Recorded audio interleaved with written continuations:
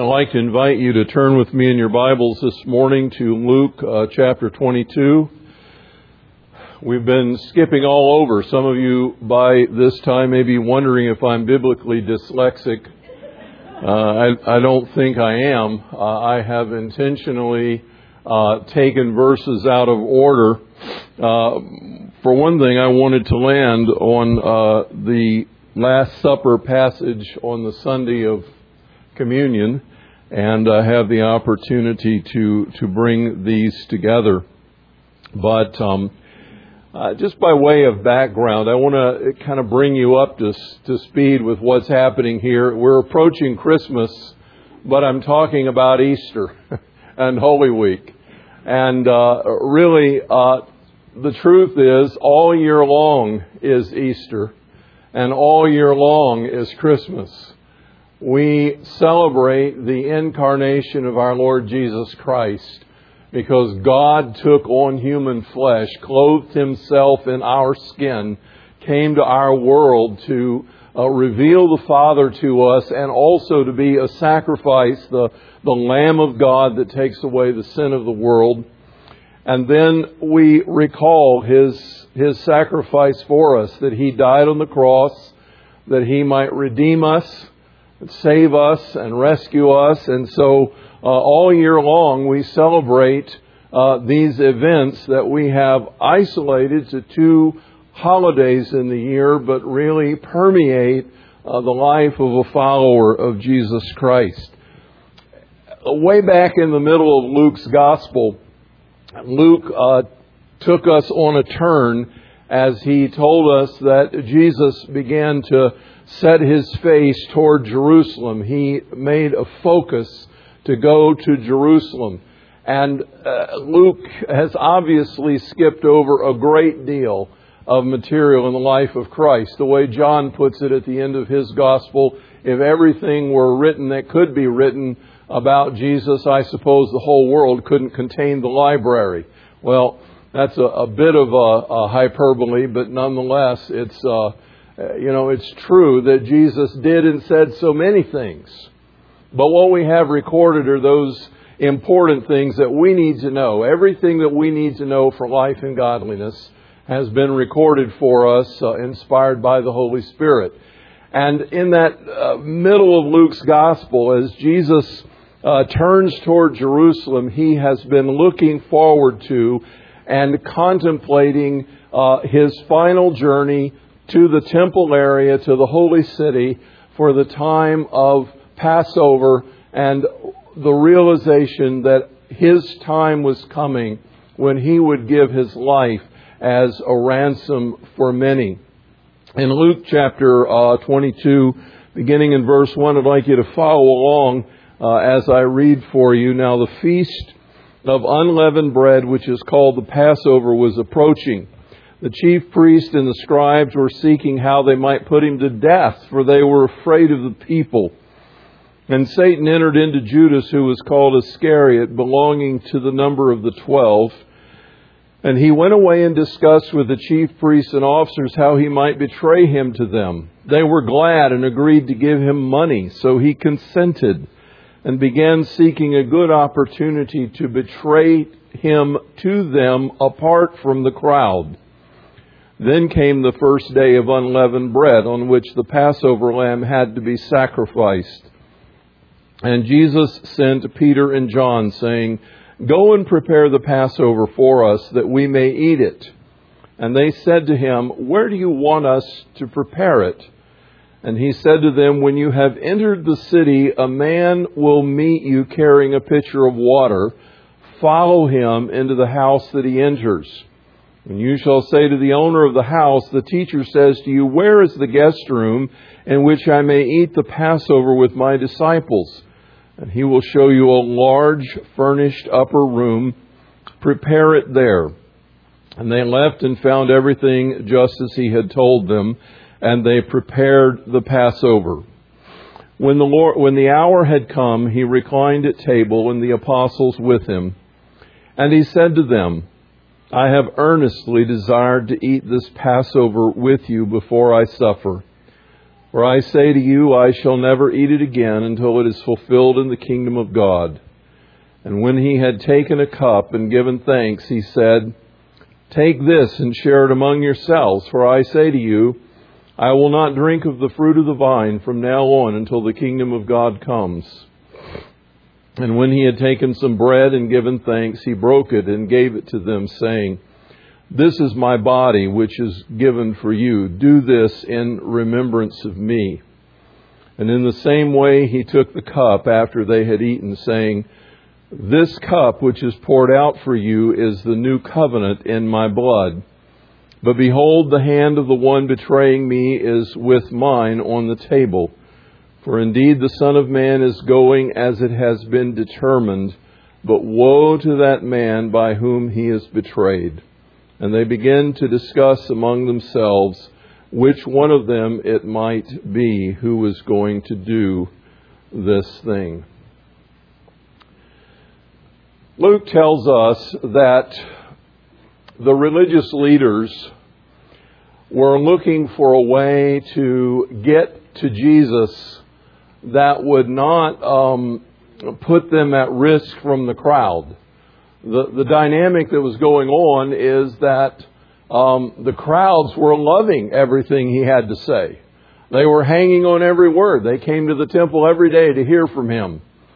The religious leaders were furious. The spotlight was off of them. They could sense that the hope of the people was shifting. And they were wondering how they could separate him from the crowd in such a way that they could get their hands on him and arrest him without ending up in a riot and being hurt themselves. Luke has told us that that Jesus was going off into the mountainside to pray and to go away every evening. And they had no idea where to find him. And so they were looking for an opportunity. And Judas kind of played right into their hands. The Scripture says that Satan entered into Judas. Now, one of the thoughts I had this morning as I was back in my study reviewing and praying over the message was, I wish in some ways I could go back to Luke and start over and just pick out the little verses. Those of you that have been with me from the beginning of Luke, you can see where that could go. Jesus may return before I finish. But anyway, I just felt like I'd like to go back and pick out some of these little statements that have all kinds of intrigue and theological and doctrinal insight into them. And there are many of them. Last Sunday's passage was just full of things I wanted to chase down, and there just wasn't time in one sermon to run them all down. But it's interesting that the Scripture says that Satan entered Judas. That happened because Judas had already played into his hand. Friends, demons nor the devil ever makes us do anything that we are not interested in doing. He never comes on us and takes over without consent. We have the power of God resident within us. And in order for the enemy to gain a stronghold in anyone's life, they have to give him an entrance. And it just so happened that Judas gave the devil an entrance into his life because Judas was a character study of conflicting internal kinds of turmoil. For one thing, he was looking for some kind of political savior. He wanted Jesus to rescue the Jews from Rome, to lead the revolution, to ride in, as it were, on some kingly power and conquer over Rome. And as time went along, Judas realized that was not his idea. And Judas began to be disillusioned with the fact that Jesus was not playing it out the way he had hoped. You can argue with a person politically and have differences, and it may or may not be a moral issue. We're in the midst of a lot of political arguments. They may be moral issues, I don't know. But you can have a lot of political disagreement and agree to disagree. But on the other side, in the heart of Judas was a character flaw that, combined with his political disappointment, set him up as the perfect patsy for the religious leaders. He loved money, and he was a thief. And the Scripture says he used to pilfer the money bag. He had already worked his way into being the treasurer of this little group of disciples. He maintained the money bag, which we're told he often helped himself from. And in the course of that, his love of money and his political disappointment conspired together to put him in a situation where he could play right into the hands of the religious leaders, and they could manipulate him to accomplish what they wanted to.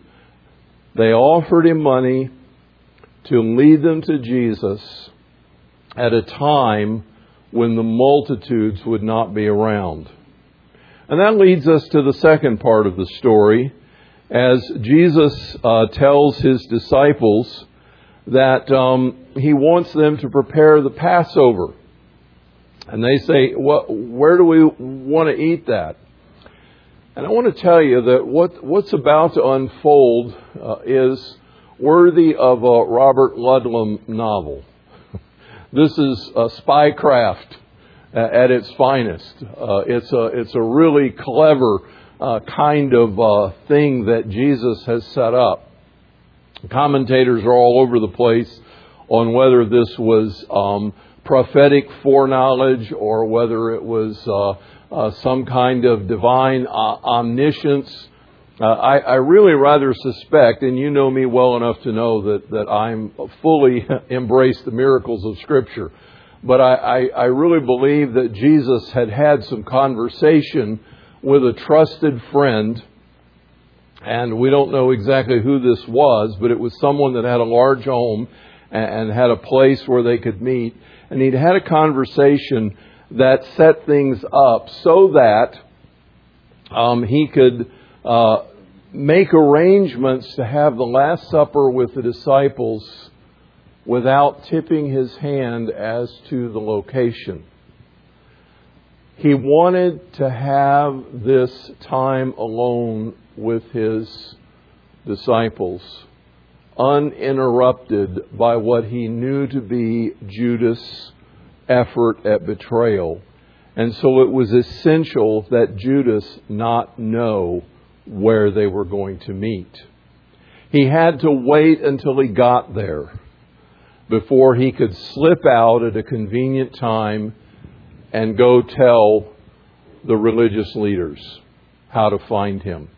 And this bought Jesus enough time to have this supper with his disciples. And so he said, Peter and John, I want you to go into the city, and you're going to meet a man. A man is going to meet you carrying a pitcher of water. Follow him to the house where he goes. And say to the owner of the house, the teacher wants to prepare the Passover.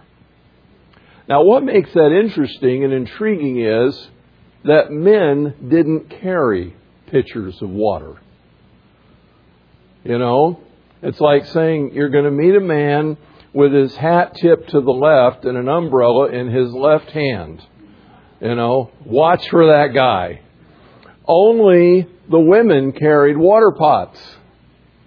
And so to find a guy carrying a water pot kind of was unusual. And he said, when you see that fellow, follow him to the house. There not to be any conversation. They weren't to be seen going up and, are you the guy we're supposed to be looking for? No, none of that. Just follow him to the house. And when you get to the house, say to the owner, the teacher wants to have the Passover. And he will show you a large upper room. And so in this very secretive way, Peter and John are able to go to a house that is all ready to receive Jesus and the disciples, and to go into this lovely upper room environment and to prepare for the Last Supper. And there they made the preparations. Now, one of the things that, as I contemplated this passage, that came to me is that this is the middle of three very significant Passover banquet-type meals. The very first Passover was held in the land of Egypt at the time that God had sent Moses back to announce deliverance to his people and to demand of Pharaoh, let my people go. And God gave some very specific instructions on how to slay the Passover lamb, to put the blood of the lamb on the mantle and the lintel of the doorpost, which formed the image of a cross. And when the angel of death saw the blood on the door in the shape of a cross, they would pass over that, and no one in that house would be harmed. And so the Israelites celebrated that first Passover meal, which signified for them the mighty deliverance that God was bringing them from the land of Egypt, which was a place of bondage, into a promised land that He had offered them, that was a place flowing with milk and honey, a place of bounty and abundance, and a place where they could call their own and be their own people. And as they celebrated that first Passover meal, God's commandment through Moses was, this will be a perpetual reminder for you. Every year you will celebrate this Passover. And every year you are to remember that I have brought you out of a land of bondage unto a land of promise. And you are to remember that the Passover lamb was slain, which has brought life to your households and spared you the death that came upon the Egyptians. And so that first Passover included all the nation of Israel, some approximately 2 million strong. We learned from various analyses of the passage as they celebrated this marvelous first Passover. And then down through the years, as the Jews continued to remember and to celebrate, we come to this special evening that is the fulfillment of all that pointed to.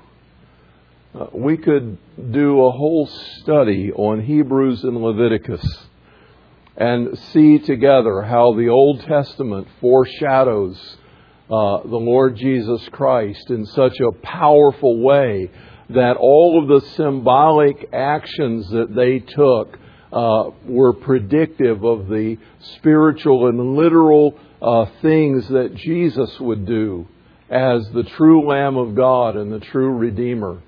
And now we come to this pivotal moment in human history where Jesus is sitting at a table, not with 2 million, but with 12. He's sitting at a table in an upper room, and He's representing Himself as the Lamb of God that takes away the sin of the world. And He Himself is the fulfillment of all the hope and of all the promise. And out of that evening, and out of the crucifixion and the resurrection, would come a proclamation that the Lamb of God has been slain and life has come. There's forgiveness of sin. There's freedom from the bondage of sin and the law of sin and death. There's opportunity to be freed from your past and to embrace new life, to live in resurrected life and to walk with Him and have fellowship with Him. And as that message spread, there will be another great banquet. At the end of time, in the consummation of the age, as all the redeemed of the Lord have finally made their commitment to Jesus Christ, there will come a moment when Jesus returns and we celebrate the marriage supper of the Lamb. And this time, there will be representatives of every tribe and tongue and nation, and all the peoples of the earth will be gathered together. Everyone that has named the name of Jesus Christ and found freedom and forgiveness in Him and life through His blood, we will have this great banquet, this great feast, when we come together and celebrate the marriage supper. And as I thought about that, I want you to remember those three occasions. I want you to remember that first Passover and all that it anticipated. And then I want you to remember this Last Supper, the Lord's table, and all that it signifies as we look back on that moment. And then I want you to think about the banquet that's coming, that last Passover. Jesus said, I'm not going to drink of this cup again until I drink it new with you in the kingdom. It's like a foreshadowing that there will be a Passover celebration of remembrance, but it will be a banquet feast as Jesus sits down again with us and partakes of the Passover meal, the Lamb of God who has redeemed us and our lives from the pit. What a glorious, glorious time. And as we consider that, I think about the fact that Jesus says, this is my body. As He took the bread and as He broke it, this is my body, which is given for you. And out of that broken bread comes the radiance of life. As Mark mentioned in the beginning when we took the Lord's Supper together, and His body was broken for us, that we might be restored, that we might be healed, that we might have life. And then He took the cup and He said, this cup, this is my blood, the blood of the new covenant, which is shed for you for the remission of sin. There were 4 cups at the Passover meal. And throughout the meal, each one of those cups was taken. One was the cup of deliverance. I will bring you out of the land of Egypt. One was a cup of God's wrath being poured out upon those who are disobedient. The cup of wrath. And one was a cup of redemption. It was this cup that Jesus took and said, this is my blood, the blood of the new covenant. This is the cup of redemption. I am going to redeem your life and restore it. And it is in His blood that we are cleansed and made whiter than snow. Friends, you and I cannot atone for our sin. We can't pay the price. It's too steep. The soul that sins will die. There's no halfway. There's no partial payment.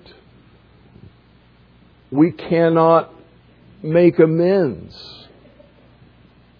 Jesus Christ died for us. His blood was shed for us. And as He took that blood and sprinkled it, according to the writer of Hebrews, in the heavenly mercy seat before the throne of God. And He sprinkled that blood there before the Father. It is a testament that I have cleansed the people with my blood. And all who will come to Him can experience that cleansing.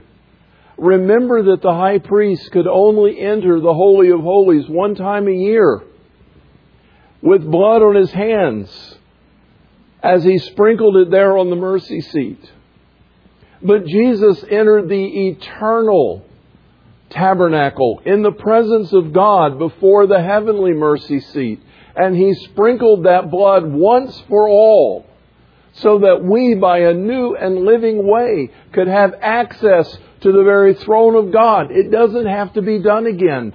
We don't have to do it ourselves. He has entered as a forerunner before us. And we can now follow Him into that holy place. And we can come, as the writer of Hebrews says, boldly before the throne of grace. We can call Almighty God of the universe, Daddy, Father, Abba, Father, my Father. And we can make our request known because Jesus, our high priest, has offered His own blood on the mercy seat of heaven and given us cleansing from our sin. I want to remind you this morning, and as I was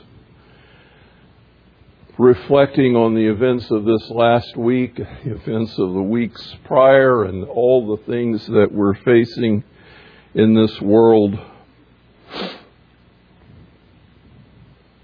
I was listening to CNN as I was driving into work one morning, and whoever the reporter was interviewing a psychologist and asking the question, what can people do to deal with their fears and with their anxieties? What can people do to cope with the uncertainty of our lives today? And this psychiatrist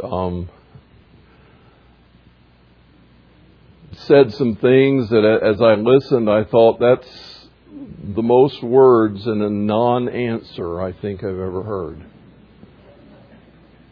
It's not that she was trying to belittle the question. She didn't have an answer. She said, well, we have to think on the bright side. We have to look at the good things of life, and we have to savor the things that we have, because we don't know when we could be killed at any moment. Oh, that's helpful. That gives us great comfort. In other words, that's just the way life is, and you're right there where you started. You have no idea what's going to happen, and there's nothing you can do about it. So just buck up and put a smile on. Don't worry, be happy. That's the answer. And I thought, Lord, I need to speak Sunday morning on the Last Supper. There's all kinds of ways I could approach it. I could bore you with theological perspectives, consubstantiation and transubstantiation and the memorial view and the symbolic view. And what earthly good is that going to do you? What spiritual good is it going to do you? It matters. I'm not saying it doesn't. It matters. But I thought, Lord, how does this supper, this Passover meal, relate to our circumstances in this world today as we see ourselves moving ever closer toward the time of your return, and the world is getting crazier moment by moment?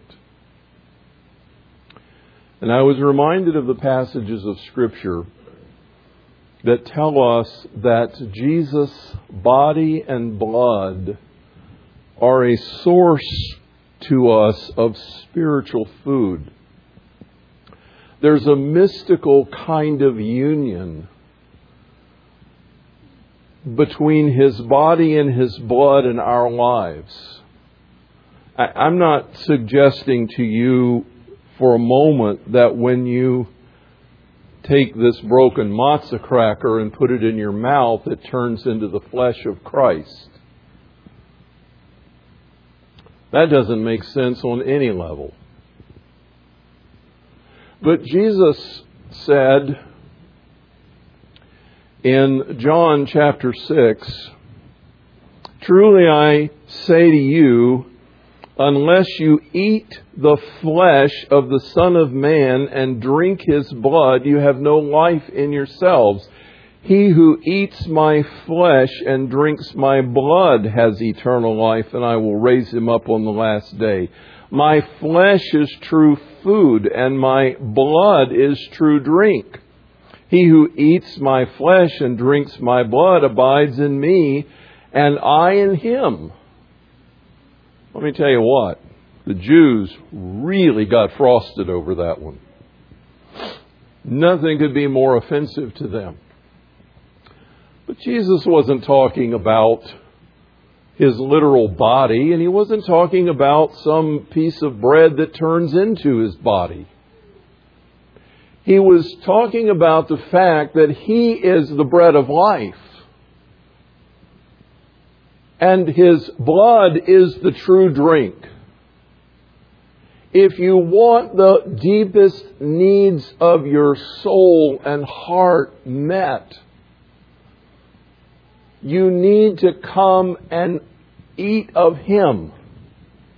Not in a physical sense, but in a spiritual sense.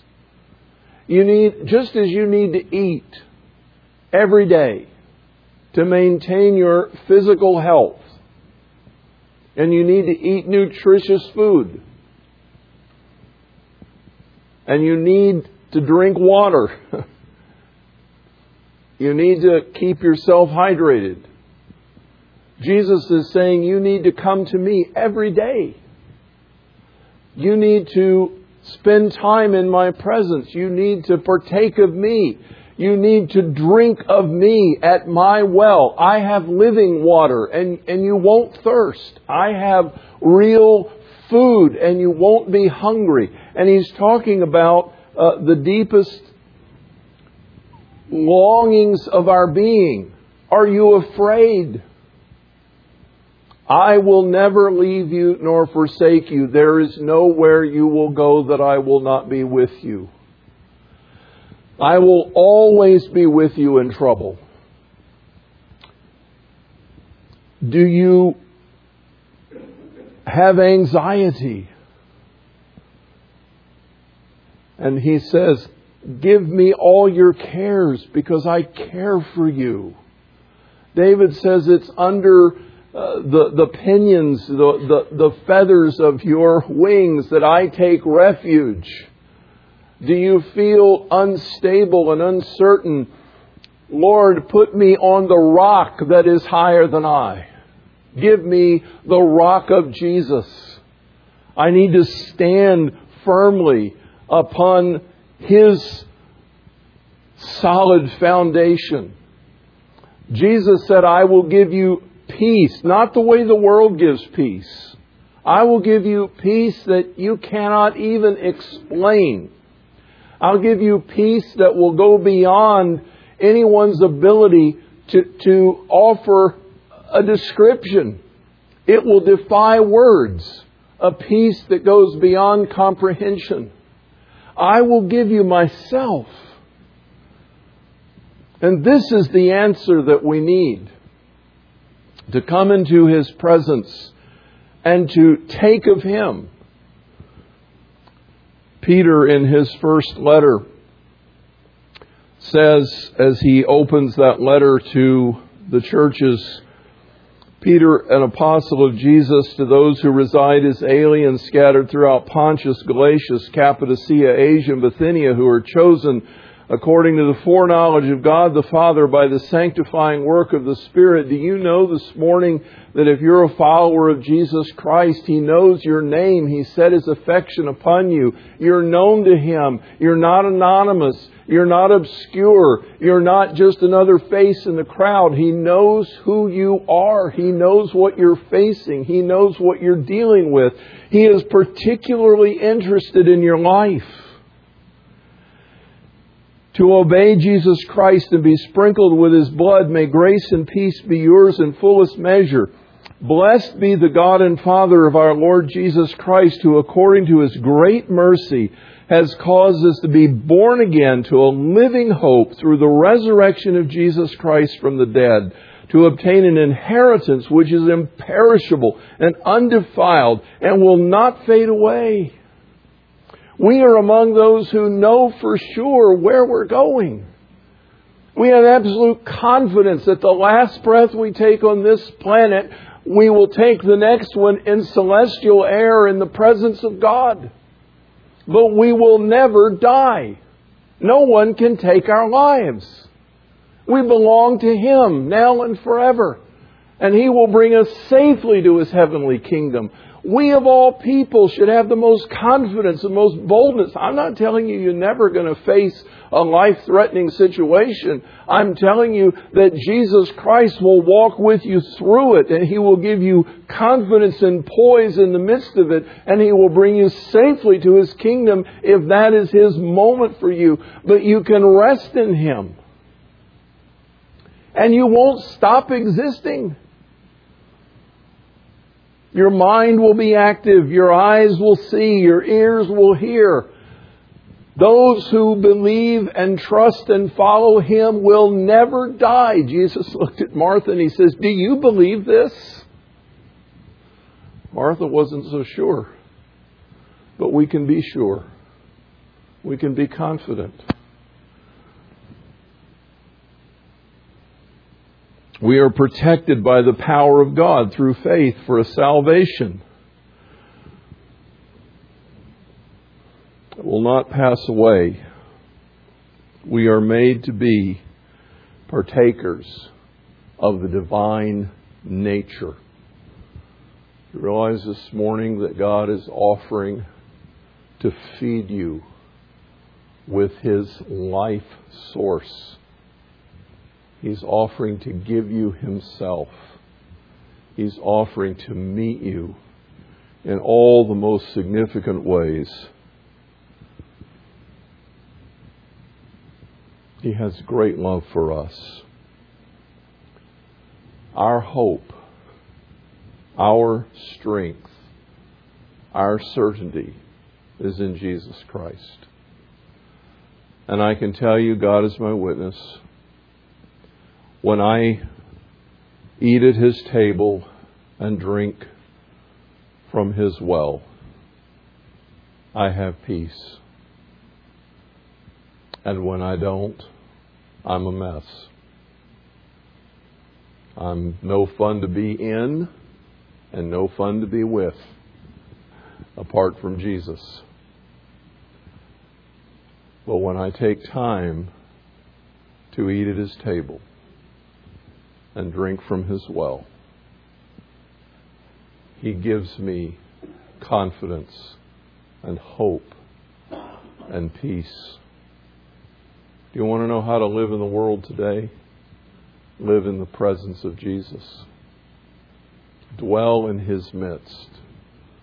Allow Him to pour His life into you.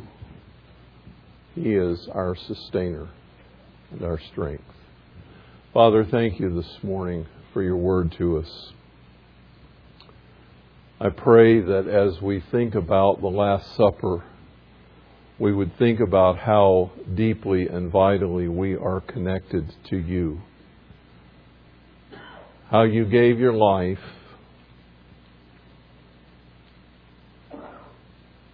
to restore ours.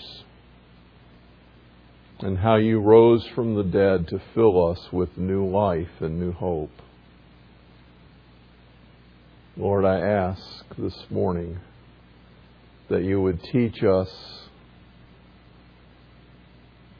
the habit and the key of daily feasting at your table, that we might be lights shining in dark places, beacons of hope in the place of fear,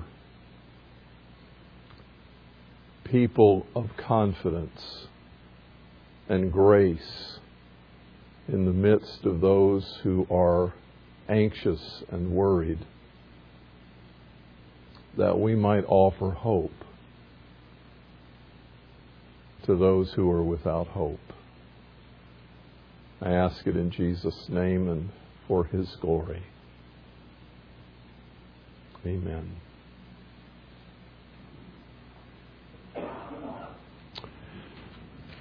As Sharon plays our closing postlude, who has the benediction this morning? Someone have that? Herb, would you lead us in our closing prayer, please? And after Herb prays, you are welcome to leave as you choose. And those of you who are elders, if you would join me down front in a few moments so we can pray with our brother Cody.